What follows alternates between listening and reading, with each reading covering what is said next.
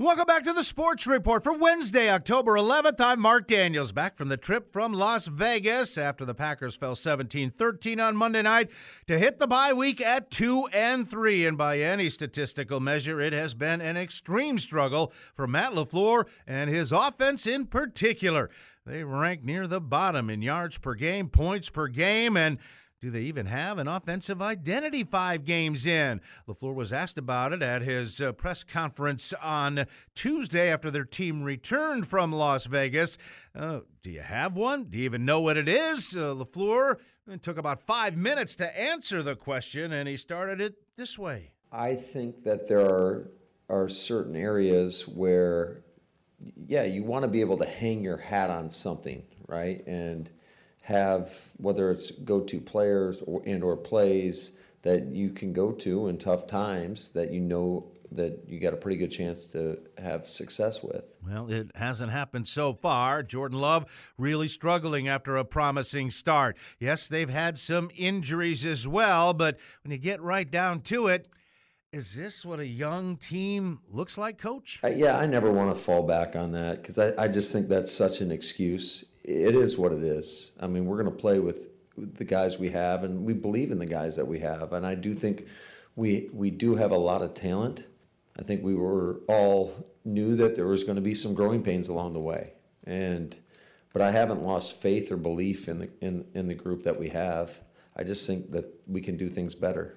And I think we can coach better, and I think we can execute better. One of the leaders on the defensive side of the ball is tackle Kenny Clark. Says we can't look back on how we got where we're at. We can only move forward. It's a week-to-week league, and, we got to treat it that way. We got a bye week, got a chance to get our bodies back right, and, we got a big game in Denver, and we got to take care of business. And they will get back to business in 10 days against the Broncos in Colorado. Packers with a personnel move on Tuesday. They've brought back veteran linebacker Justin Hollins. They cut him on Monday before the ball game in Vegas to make room for Patrick Taylor, the running back, to get him onto the active roster. The Packers have now released Taylor. They expect to bring him back onto the practice squad. After that Denver game, the Packers will be back at Lambeau to host the Minnesota Vikings, but they will be playing without their star wide receiver Justin Jefferson. Goes on injured reserve this week with a right hamstring pull. He's been terrific again, 36 catches, 571 yards, and 3 touchdowns. We'll have to miss a minimum of 4 games, including that Packer matchup in a couple of weeks.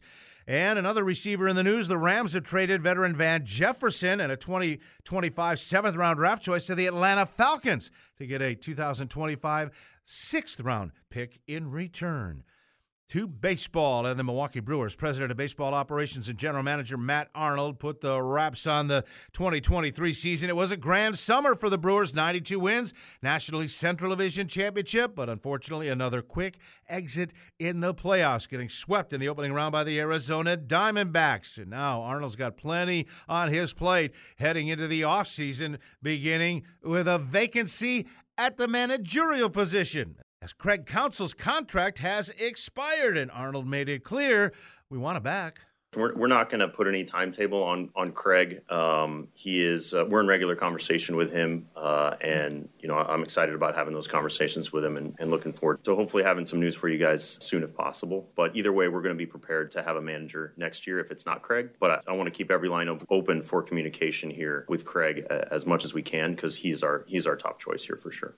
And it doesn't stop there, as Arnold's got some key players like Corbin Burns, Brandon Woodruff, Willie Adames heading into their final arbitration-eligible years. The foundation here is that they're here and they're really good players for us. And so I think that's what we're working off of. Obviously, anything can happen over the course of an offseason. We'll certainly have to entertain a lot of different discussions, I think, but we recognize the value of these players and how much they mean to our franchise. As for the baseball playoffs, Baltimore Orioles had a fantastic year. AL East champs, over 100 wins, but they are out.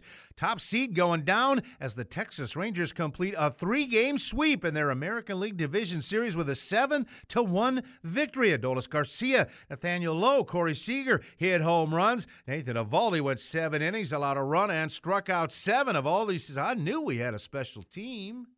That was the message from spring training, and we're here now. I think everybody was able to buy in, and you see how well we've been able to play right now going on into the postseason, and we just got to make sure we keep building that momentum. They are 5-0 in the postseason so far, and they've reached the American League Championship Series for the first time since 2011. As for Baltimore manager Brandon Hyde, he says we just couldn't keep up with that Texas offense. It's a really balanced offensive club that scores a lot of runs and was second in the league in offense this year, and for a reason. So we knew that we were going to have to score runs. We scored a little bit the second game, but in the first and third game, we had a tough time. And who will Texas take on for the American League pennant? It might be the defending champion Houston Astros. They routed the Minnesota Twins 9-1 at Target Field to take a 2-1 series lead. Jose Abreu with a 3-run home run in a 4-run first. He would add another solo shot. Manager Dusty Baker says Abreu has been on a tear. Broke our September record for RBIs, and his batting average wasn't really indicative, but he was driving in some big runs for us. I think he drove in 28 or 29 runs in September, and he drove in, I think, what he drove in 5 today. And it gets the Astros to the brink as they will play Game 4 in Minneapolis on Wednesday night. And the National League Division Series resume with Atlanta in Philadelphia. That series tied at 1. And the Arizona Diamondbacks are coming back home to take on the Los Angeles Dodgers with a 2-0 lead in that series. Opening night for the National Hockey League on Tuesday, and they raised the Stanley Cup banner in Las Vegas, where the Golden Knights open up with a 4-1 victory over the Seattle Kraken.